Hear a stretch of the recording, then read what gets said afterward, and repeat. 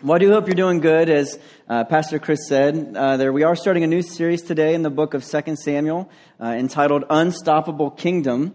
And as he already mentioned, the reason we're doing this is because over the last couple of summers, we've taken some time to dive into a section of Israel's history. That started a couple years ago when we looked at the book of Judges, and then we went on to the book of Ruth. And then last summer, we looked at 1 Samuel. And so today we want to continue on in that journey by looking at 2 Samuel over the next couple of weeks and months. And before we even get there, I just want to give you a disclaimer. Actually, I have two disclaimers. The first is there are some really hard names to pronounce today.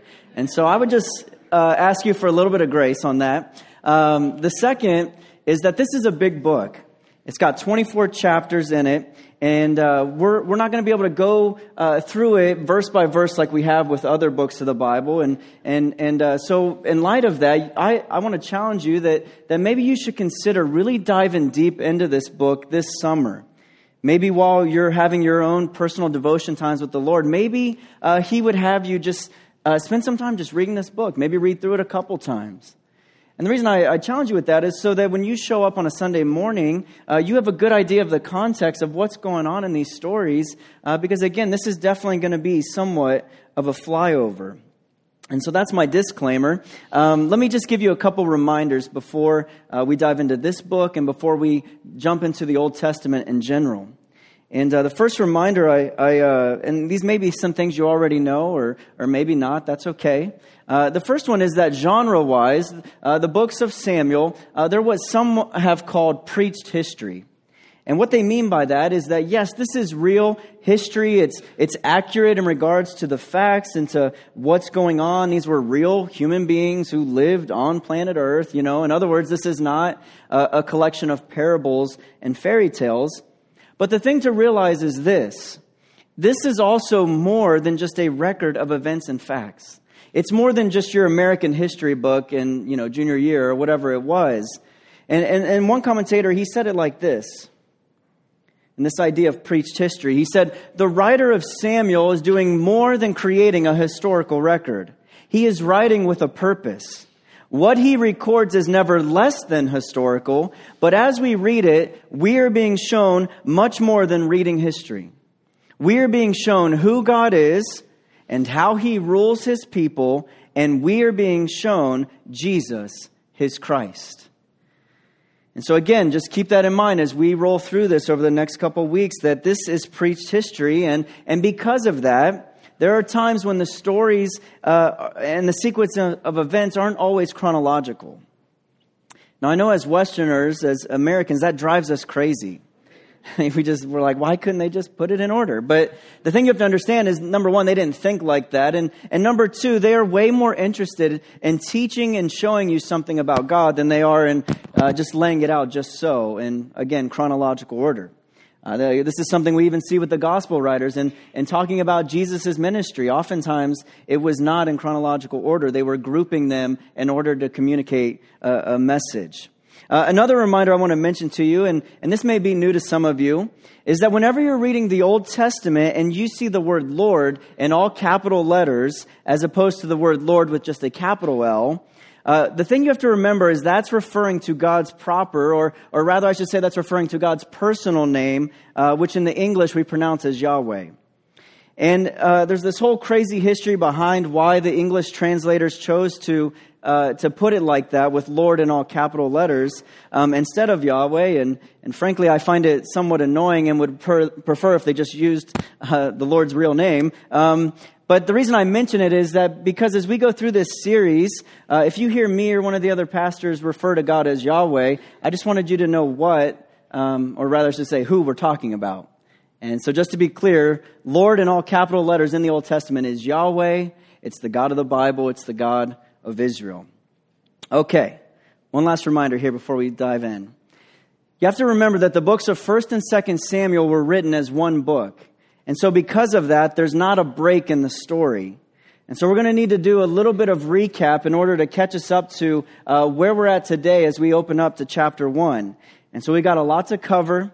I think this is going to be a great series. It's been a lot of fun over the last couple summers of just diving into an Old Testament book. And before we go there, though, let me just open us up with a word of prayer. Father, thank you that this is your word. God, thank you that the Bible is one unified story declaring who you are and what you came in Jesus to do and what you've promised to do in the future, Lord. And so I just pray that even as we dive in this morning into one little section of it, that you would open our eyes to see Jesus. Lord, I pray that all of us leave today just more in love with him, just more in awe of who he is and what he's done and what he will continue to do. And so we bless you this morning, Lord. We ask you to be with us and to guide us. We pray this in Jesus' name. Amen. Okay, so as we get going here this morning, I want to just start off by asking you a couple questions. And I want you to just keep these in your mind as we begin the story today. And we'll kind of circle back around to them at the end. And the questions I want you to keep in mind is this. Do you really believe that God, when he says he's going to do something, that he does it? Like, in other words, do you really believe that he's going to keep all of his promises? Like, even when you can't see him working, even when it takes longer than you thought, even when it doesn't quite turn out like what you had pictured, do you still believe that he's faithful? And so again, I just want you to keep those in mind as we begin to roll into this story here, because I want to circle back around to that at the end. But before we can even get into this big crazy story, and it is crazy, you're gonna, if you're not familiar with this, you're gonna leave thinking, that's in the Bible? Yeah, it's in the Bible. It's crazy. So this is probably like a PG-13 kind of a Sunday, not for sexual reasons, but for violence reasons. We'll see in a moment. But let me just give you a little brief recap of what is going on here in the history of Israel and what's going on here in the story of Samuel. And again, if you remember when we started this last year, that this is Israel has already been established as a nation at this point. And if you opened your Bible to the book of Genesis and started reading, one of the things you would find out at the very beginning is that God created this perfect world. But you don't have to go too far into it, or in fact, only a couple chapters, and you find out that we as human beings, we screwed things up. And we screwed them up really bad. And the thing is, though, if you keep reading, though, you'll see that God didn't give up on us. He could have just wiped the slate clean and said, you know what, I'm done with this idea. It didn't work out.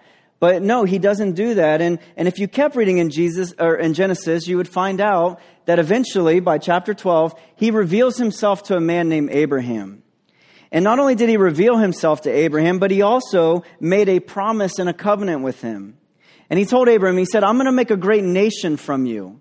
And in doing so, all the families of the earth are going to be blessed. He also told Abraham, he made this covenant in regards to the land. And he said, I'm going to give you this land for your ancestors to inherit. And I think this is really significant because it's the beginning of God calling out a people for himself. And not only calling out a people for himself, but he's even tying himself to them through these promises and covenants. Well, from this point on, if you would continue to read the story, you would see that Abraham does go on, in fact, and have a son.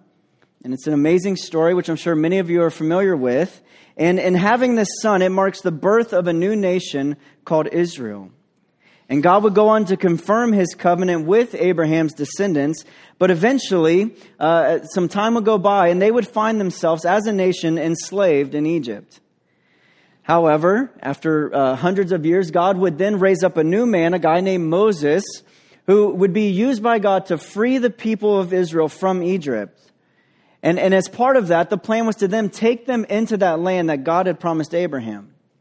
But as they begin on their journey, again, it's an amazing story. The Red Sea, it parts, they go through it. As they begin to go into this land, on the way, they begin to disobey God. In fact, they mess things up. They build a golden calf and bow down and worship it. And there's other things that happen that show the rebellion that's going on in their hearts. And so as a result, they're not allowed to go into the promised land, but instead their children do. And so their children go in. You can read about that in the book of Joshua. But God told them to wipe out the nations that were there. And we don't really have time this morning to talk about why that was a justified thing for the Lord to do. But the point is that they didn't do it. They didn't totally obey God and what He had commanded them to do. And so because of that disobedience, that led to a time in Israel's history where they would suffer all kinds of issues and oppression from other nations. And in that, while they were being oppressed by these other nations, they would kind of come to their senses at different points, and they would cry out to God and they would say, "Save us." And He would raise up these judges to come and to deliver them. And that's what the book of Judges is all about. And it's a dark and it's a messy book. There really are some disturbing stories and events in it. And that's why one of the things at the end of the book you hear repeated over and over again is that in those days there was no king in Israel, and everyone did what was right in their own eyes. And so that book ends with you really longing for and looking forward to a king. And so then that brings us up to 1 Samuel. In 1 Samuel, you'll remember when we started it last year that the people right away began begging Yahweh for a king. But they do so for wrong reasons. They say, "Lord, give us a king so that we can be like the other nations." And so God relents and He gives them a king, but He gives them a king specifically like they asked for. In fact, the first king of Israel, his name is Saul, which literally means asked for. And he's tall, and he's dark, and he's handsome. But he does not love God and he does not fear Him. And eventually he too disobeys the Lord. And as a result, Yahweh rejects him as king and instead anoints this little shepherd boy named David. And we obviously don't have time to get into all of the details of this story. But because of Yahweh rejecting Saul and anointing David, this will lead to all kinds of conflict between David and Saul. And the rest of 1 Samuel is the story of Saul trying to track David down in order to take his life. And in light of that, it goes to show just how unfit Saul was to be Israel's king. Just how unfit he was to be the one to represent Yahweh and all that He stands for. And so again, fast forward, long story short, because of Saul trying to kill David, David is ultimately forced into fleeing to Israel's enemies. And one of Israel's enemies was a nation called the Philistines. And so he runs to them for safety. The king of the Philistines gives him the city Ziklag to stay in. And so hang with me here because we're finally getting close to where 2 Samuel starts. Hopefully I haven't lost you yet. So David is living with the Philistines. And one day they end up going out to war against Israel. And so David, because he was living with them and was a warrior, he starts to head out with the Philistines. Well, these Philistine commanders look around and they see David and his men, and they say to the king of the Philistines, "No way is this guy going out with us. Like, I know he's been living among us for a while, but we're just afraid if we get out in the heat of battle, he's going to look over and see his brothers over in Israel, and this will be a perfect opportunity for him to switch sides and to get back in the good graces of Israel and of King Saul. And so, no, we don't want him to go." And so the king's like, "All right, I guess you're right." And so they send David and his men back home. Well, the problem is when David and his men get back home, they find out that they've been attacked. And the reason they know they've been attacked is because their houses are all burned down and their wives and their children are missing. And through some divine circumstances and this, I think he's an Egyptian man, just shows up out of nowhere, he ends up telling them what happened. And they find out that it was actually the Amalekites who had done this, who had attacked them. Now, the reason that that's significant is because the Amalekites were the very ones who Saul was told to totally destroy earlier in 1 Samuel, but he didn't do it. And so this is the whole reason why God rejected him as king in the first place. And now you have this same group coming and attacking David. And so that's happening. David and his men, they chase them down. They totally whip them. They get their wives back. They get their children back. And they get all of this plunder. And meanwhile, while that's going on, Israel is in the midst of this heated battle against the Philistines. And so in the last chapter of chapter 31 of 1 Samuel, we find out what happens. And what happened is that Israel was utterly defeated by the Philistines. And not only that, but we find out that Saul and 3 of his sons are dead as a result. One of which was Jonathan, who was David's best friend. But not only that, we also learn in chapter 31 exactly how Saul died. And what we're told there is that during the midst of this battle, he got shot by the archers, the Philistine archers, and he was wounded so badly that he turns to his armor bearer and he says, "Will you take my life?" In other words, it's like, a sick dog. Will you put me out of my misery?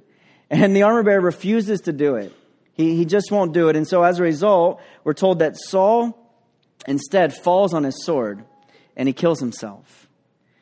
And so with all of that as a brief recap, this brings us up to 2 Samuel chapter 1. And so if you want to follow along, I'd encourage you to do that. We're going to try to cover a lot here today. You can open up to page 254 in our Pew Bibles, or it's on 2 Samuel chapter 1 in your regular Bible. If you don't know where that is, there's a table of contents. It'll help you out. And so let's turn there.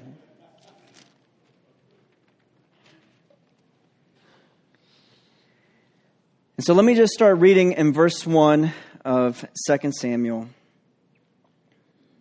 After the death of Saul, when David had returned from striking down the Amalekites, David remained 2 days in Ziklag. And on the third day, behold, a man came from Saul's camp with his clothes torn and dirt on his head. And when he came to David, he fell to the ground and he paid homage. David said to him, "Where do you come from?" And he said to him, "I have escaped from the camp of Israel." And David said to him, "How did it go? Tell me." And he answered, "The people fled from the battle, and also many of the people have fallen and are dead. And Saul and his son Jonathan are also dead." Then David said to the young man who told him, "How do you know that Saul and his son Jonathan are dead?" And the young man who had told him said, "By chance I happened to be on Mount Gilboa, and there was Saul leaning on his spear, and behold, the chariots and the horsemen were close upon him. And when he looked behind him, he saw me and called to me.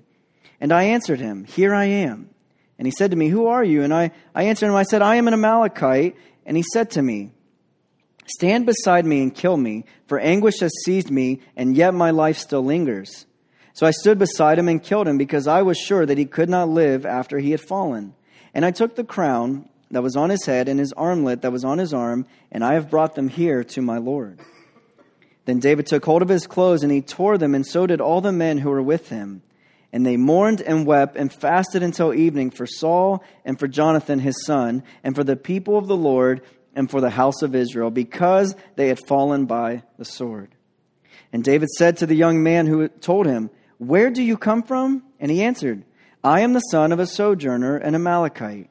And David said to him, "How is it that you were not afraid to put out your hand to destroy the Lord's anointed?" Then David called one of the young men, and he said, "Go execute him." And he struck him down so that he died. And David said to him, "Your blood be on your own head, for your own mouth has testified against you, saying, 'I have killed the Lord's anointed.'" All right, let's stop right there. So we're told here now by the narrator that David and his men are back in the city of Ziklag. And again, that's that city that the Philistines had given him. But on the third day, after having got their wives and children back, this man shows up. And he has some news for David. And he's come from the battle with the Philistines. And as you read through this story, what is it that sticks out to you?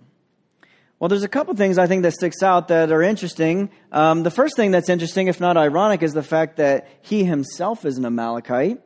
I mean, who did David just get done fighting and defeating? It was the Amalekites.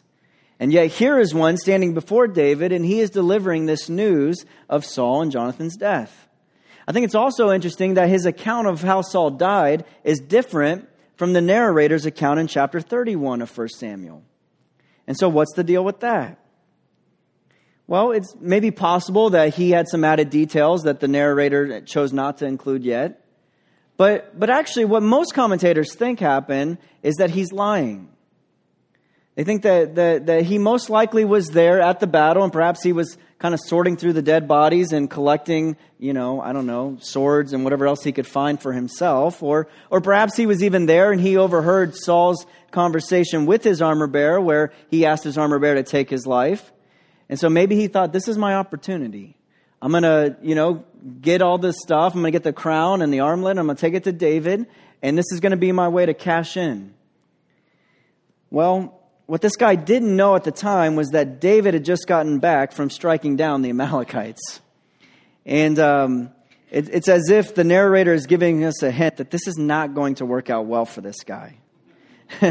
And so the guy, he had to probably start getting nervous at some point. He most likely got nervous when, after he told David this, David tore his clothes and started crying. He's probably thinking, that's not quite how I had rehearsed it in my mind. I was picturing him to fall down and be like, oh, thank you so much for finally taking Saul's life. Here, you can be my right-hand man in my new kingdom. But that's not what happens. David begins to mourn and to lament. And he definitely got nervous when David started asking him some more specific questions in verse 13.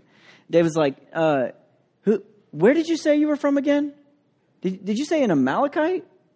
Are you an Amalekite? That's interesting. And how is it that you thought it was okay to destroy the Lord's anointed? And then boom, he sends the orders to have him executed.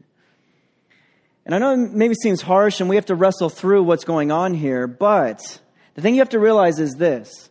Even though Yahweh had told David that he would be king over Israel, David for himself refused to take matters into his own hands by taking Saul's life. He refused to snatch the crown away from Saul, and instead he chose to rather rely on the Lord and to rely on his timing, not his own. And so here we have one of David and Israel's enemies, an Amalekite, claiming to have taken Saul's life. And yet now we realize that most likely he was lying, and yet in the end, far from being rewarded for his actions, he's executed instead. And again, you have to kind of catch this. The irony here in this opening story is so thick. One commentator, he said it this way: Saul lost his kingdom because he plundered the Amalekites against God's strict orders. Now an Amalekite has plundered him. Saul claimed to have wiped out the Amalekites, but he did not. Now an Amalekite claims to have wiped out Saul, but he did not. Saul died because he failed to strike down the Amalekites, and so the Christ of Israel, her anointed king, is dead. Immediately, David returns to center stage, and what has he been doing? Striking down the Amalekites. The message is clear. He, David, is the Christ, the anointed one, that Saul was not. And so Jonathan and Saul are dead, and the rest of chapter 1 is a lament that David wrote to publicly honor them, and he would have done this before the people. And we don't really have time to get into the specifics there, but one of the things as I thought about it is that I think it really illustrates one of the markers of God's true king, of God's truly anointed one. It's that they love their enemies, that they don't find pleasure in the death of the wicked. And I think this is just one of the small ways, even here in chapter 1, through the life of David, that we see Jesus being foreshadowed. You see, David may have honored his enemies here, but King Jesus died for his enemies. And so, again, that's the big idea of this whole book, is that as we go on, is that Jesus was the true and the better David. He's the one that David foreshadowed. We see Jesus through the things that David did well, and we see Jesus through the things that David failed in, because Jesus didn't fail in them. And so just keep that in mind as we go through these chapters here. And so David laments the deaths of King Saul and Jonathan. And then let's go to chapter 2, verse 1. After this, David inquired of the Lord, "Shall I go up to any of the cities of Judah?" And the Lord said to him, "Go up." And David said, "To which shall I go?" And he said, "To Hebron." So David went up there, and his two wives, again, a hard name, of Jezreel, and Abigail, the widow of Nabal of Carmel. And David brought up the men who were with him, everyone with his household, and they lived in the towns of Hebron. And the men of Judah came, and they anointed David as king over the house of Judah. Okay, so verse 1 here of chapter 2, it highlights, I think, David's faith and his dependency on the Lord. He inquires of the Lord about what his next move should be. And you got to remember, he's still living in this Philistine territory. And he says, "Lord, shall I go up to Judah? And if so, what city?" And the Lord very clearly tells him, "Yes, I want you to go to Judah, and I want you to go to the city of Hebron." And this is very significant because Hebron in many ways was the city of Abraham. It's where Abraham lived. It's where he and his immediate family were buried after they died. And so what God is doing here in telling David to go to Hebron is I think he's tying him into the promises and the covenant of Abraham, which again is farther evidence that and proof that David, not Saul, is Yahweh's choice for king. And what we see in verse 4 is that the people of Judah recognize this, that they're the first to get on board with what God is doing, and they come and they anoint David as king over their tribe. Now, in contrast to that, if we skip to verse 8, we find out that Abner, who was the commander of Saul's army, that he comes and he takes Ishbosheth, one of Saul's remaining sons, and he makes him king over the remaining 11 tribes. And so here you have David, king over Judah, and you have Ishbosheth, Saul's son, king over the rest of Israel. And so what this means is that the nation of Israel is divided. And so just keep that in mind here as we keep moving. Look at verse 12. Abner, the son of Ner, the servant of Ishbosheth, the son of Saul, he went out from Mahanaim to Gibeon, and Joab, the son of Zeruiah, and the servants of David went out and met him at the pool of Gibeon. And they sat down, the one on one side of the pool and the other on the other side of the pool. And Abner said to Joab, "Let the young men arise and compete before us." And Joab said, "Let them arise." Then they arose and passed over by number 12 from Benjamin and Ishbosheth, the son of Saul, and 12 of the servants of David. And each caught his opponent by the head and thrust his sword in his opponent's side, so that they fell down together. Therefore that place was called some crazy name, which is at Gibeon. And the battle was fierce that day, and Abner and the men of Israel were beaten before the servants of David. Okay, so again, Israel, in terms of their loyalty, is divided at this point. And here we read that one day there was a standoff between the two sides. And so Abner, who was the commander of Saul's army, he yells over to the other side. He says, "Hey, let the men compete before us." And it's a little unclear of what was originally supposed to happen, but what we know happened is that things got out of hand real quickly. And as I was reading, I couldn't help but think of one of the few books that I actually read in high school, which was, as opposed to just spark noting it online, was the book The Outsiders. Johnny Boy, Pony Boy, or Pony Boy, Johnny, anyone? Great book. Oh, yeah. Greasers versus the Socias? All right, never mind. There's this great 80s movie where they do it, and you get to see a who's who of celebrities, so maybe you should watch that. But let me just summarize what's going on here. So these men, they come together, and again, there's some sort of, it's a little unclear if this was supposed to be battle or if it was supposed to, I don't know, fencing or something, but either way, it turns deadly. And what that does is it sparks an all-out battle. And so the men begin to fight each other, and during this, one of Joab's brothers begins to pursue Abner. And so Abner is kind of fleeing, and this man begins to chase him down.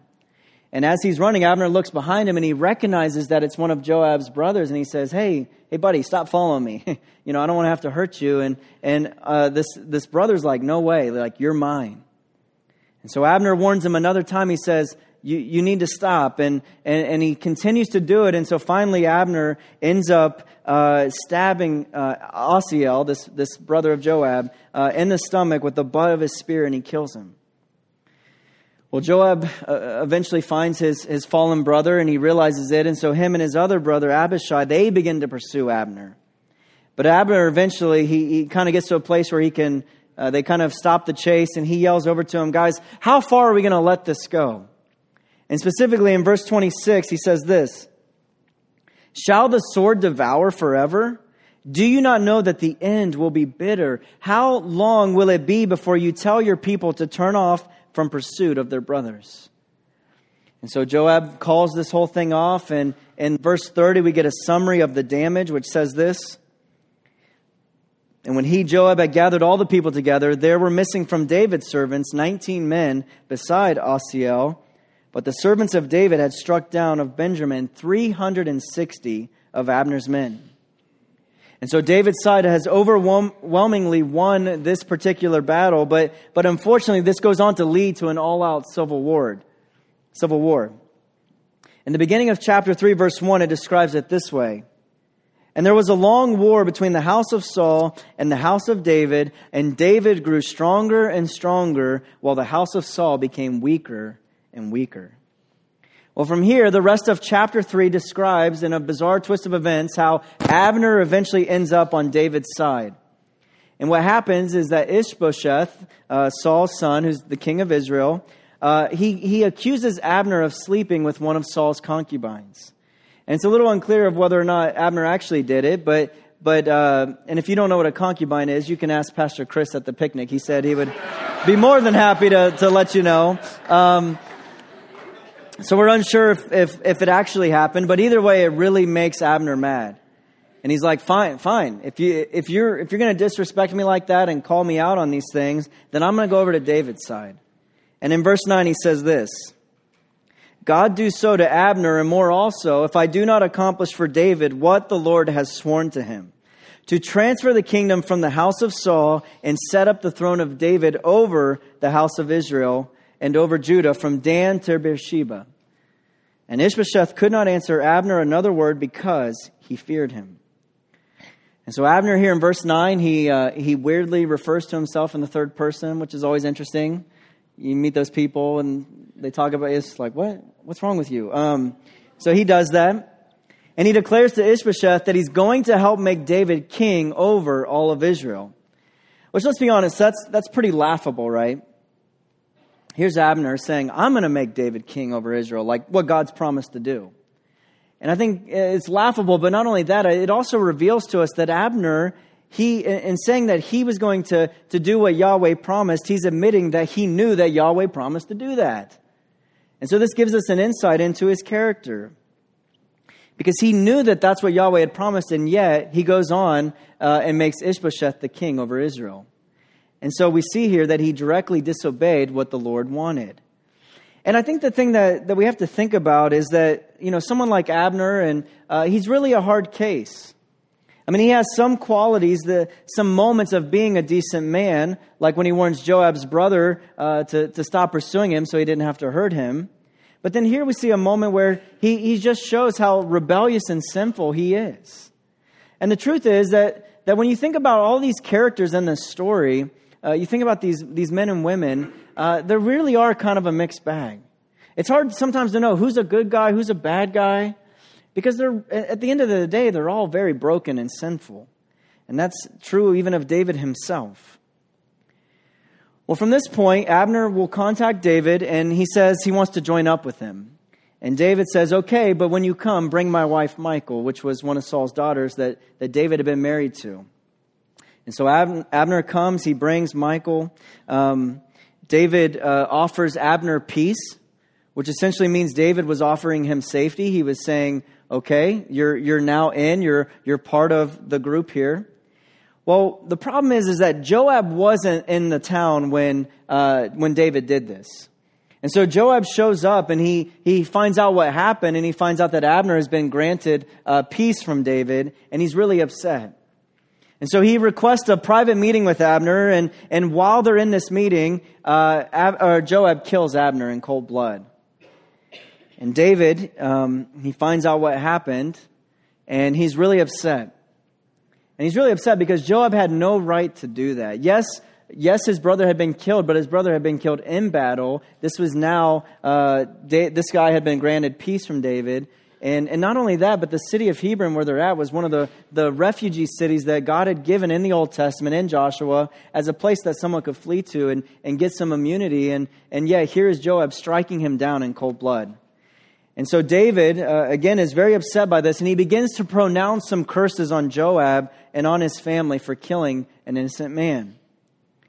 And from there, David will go on to lament the death of Abner.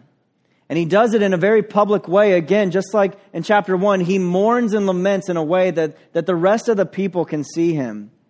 And as a result, we read in chapter 3, verse 37, this: And all the people and all Israel understood that day that it had not been the king's will to put Abner, son of Ner, to death.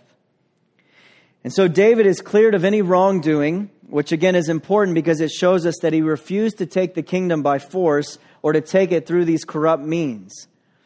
But then the scene will now shift back to Ishbosheth, and we're told in chapter 4, verse 1, that when Ishbosheth, Saul's son, heard that Abner had died at Hebron, his courage failed, and all Israel was dismayed. And so both Israel and their king have become disheartened because not only has their top commander defected to the other side, but now, in fact, he is dead. And things only get worse because the rest of chapter 4 describes and details how this coup that takes place within Israel, within Ishbosheth's side. And what happens is these two thugs from the tribe of Benjamin, they go to Ishbosheth's house, and while he's sleeping and taking a nap, they stab him and kill him. And again, as I said, this is a little PG-13, and it's just crazy. There's just all this bloodshed in these first 4 chapters.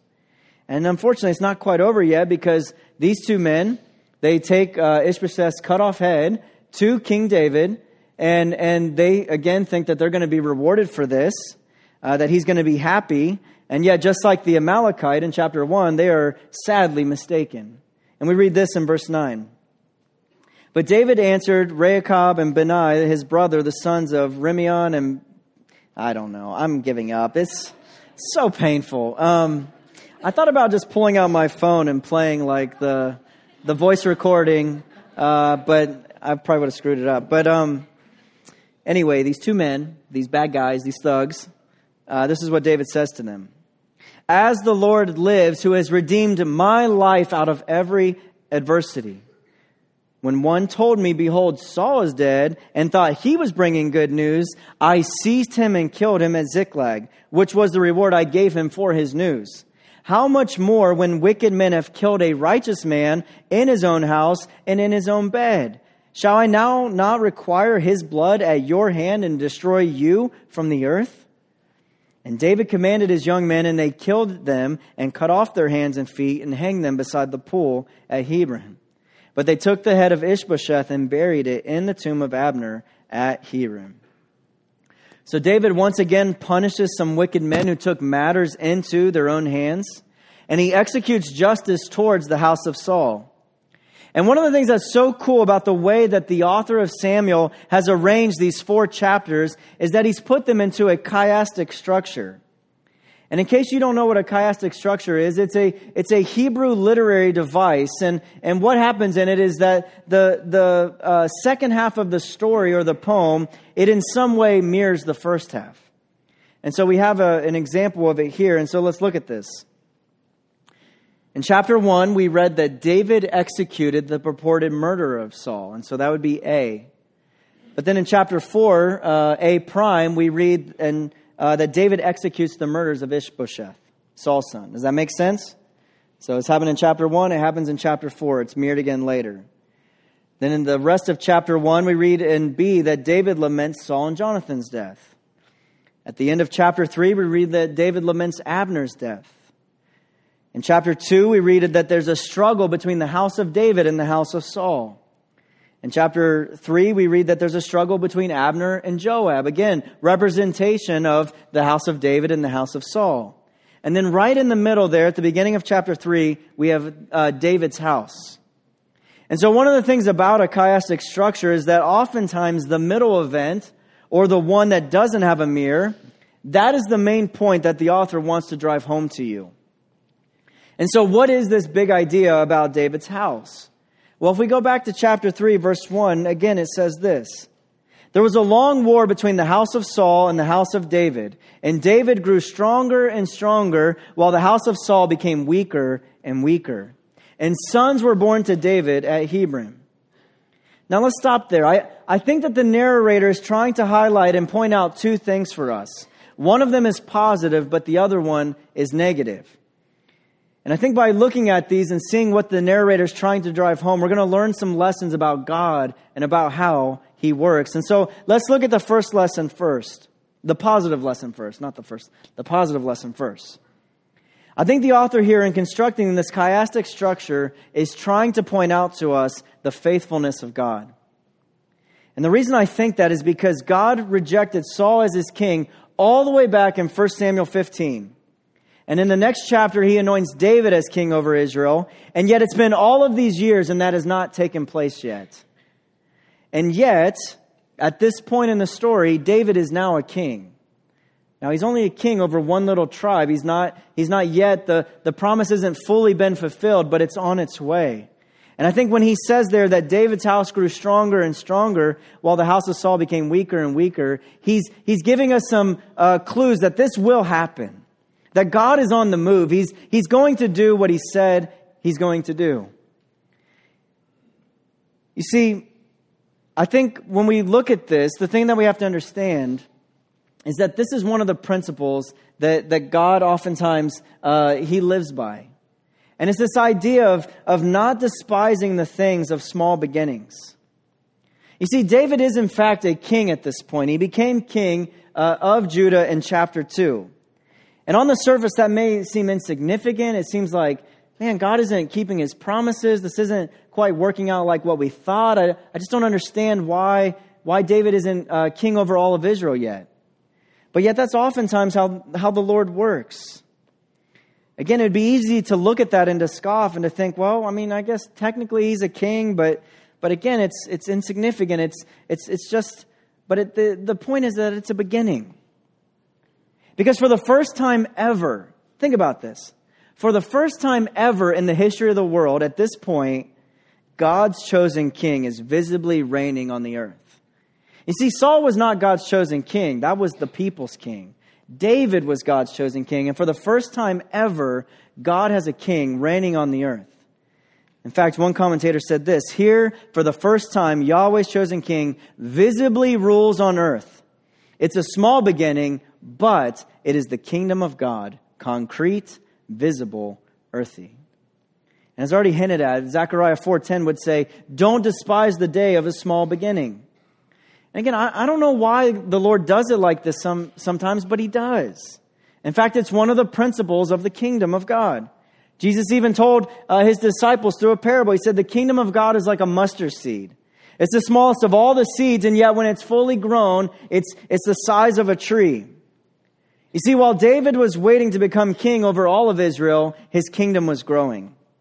As it says there in chapter 3, his house grew stronger and stronger. And the reality is the same is true today of Jesus' kingdom. Jesus will one day be king over all.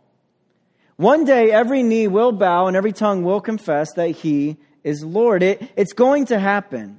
And even now his kingdom is growing and it's expanding all across the world. And so that's the positive lesson we learn in these chapters. Not to despise the day of small beginnings. To remember that God is faithful. He will accomplish what he's promised. We need to look at this negative lesson, though, because it's going to be instructive through the rest of the book. And the negative lesson, it's somewhat subtle. But right after saying that David's house was growing stronger and stronger, and Saul's house was growing weaker and weaker, we're told this in verse 2. And sons were born to David at Hebron. Now you're probably thinking, well, what's so negative about having sons? Well, do you have any sons?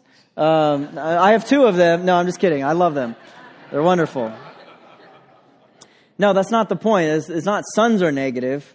It's why he's having sons. And again, it's a little bit subtle there, but if you would take time to dig into the rest of 2 and the verses following that, you would see that David had 6 sons from 6 different women during his time at Hebron.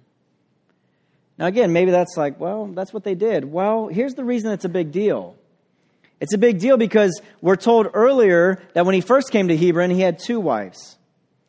And the reason that now that he has an additional 6 and he's had 6 sons with them, the reason that's concerning is because Deuteronomy 17 very clearly lays out the law for Israel's kings. And what we're told there is that their kings were not to take many wives. And so already, before David has even been anointed king over Israel, we're already starting to see some cracks in his armor. We're starting to see some cracks in his character that will begin to bear fruit as the book moves on. And the thing is if you look at this list of sons that are born, you're going to recognize a couple of their names, and you're going to know their names for not good reasons, because they're going to show up later on in the story. See, here's the thing you have to come to grips with. David is a complicated character.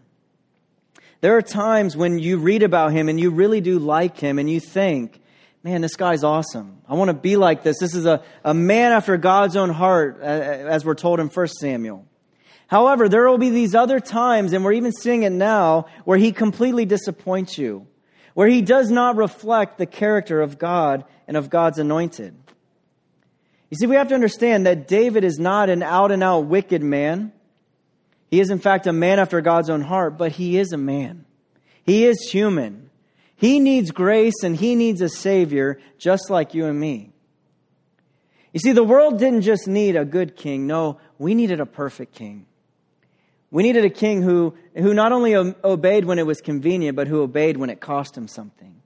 And fortunately for us, that king did come, and his name's Jesus. And he's the one that we look to. He's the one that we give our lives to. He's the one who's worthy of our worship. He's the reason that we've gathered this morning. And yet as we walk through this story of 2 Samuel, we're going to see that David does foreshadow him. That the Lord is teaching us something about what it looks like when God's king comes and reigns on the earth. And so for now, let's close in prayer. Let's begin to turn our hearts and our minds back towards this King Jesus as we sing to him, as we give of our tithes and offerings to him. And so let's pray.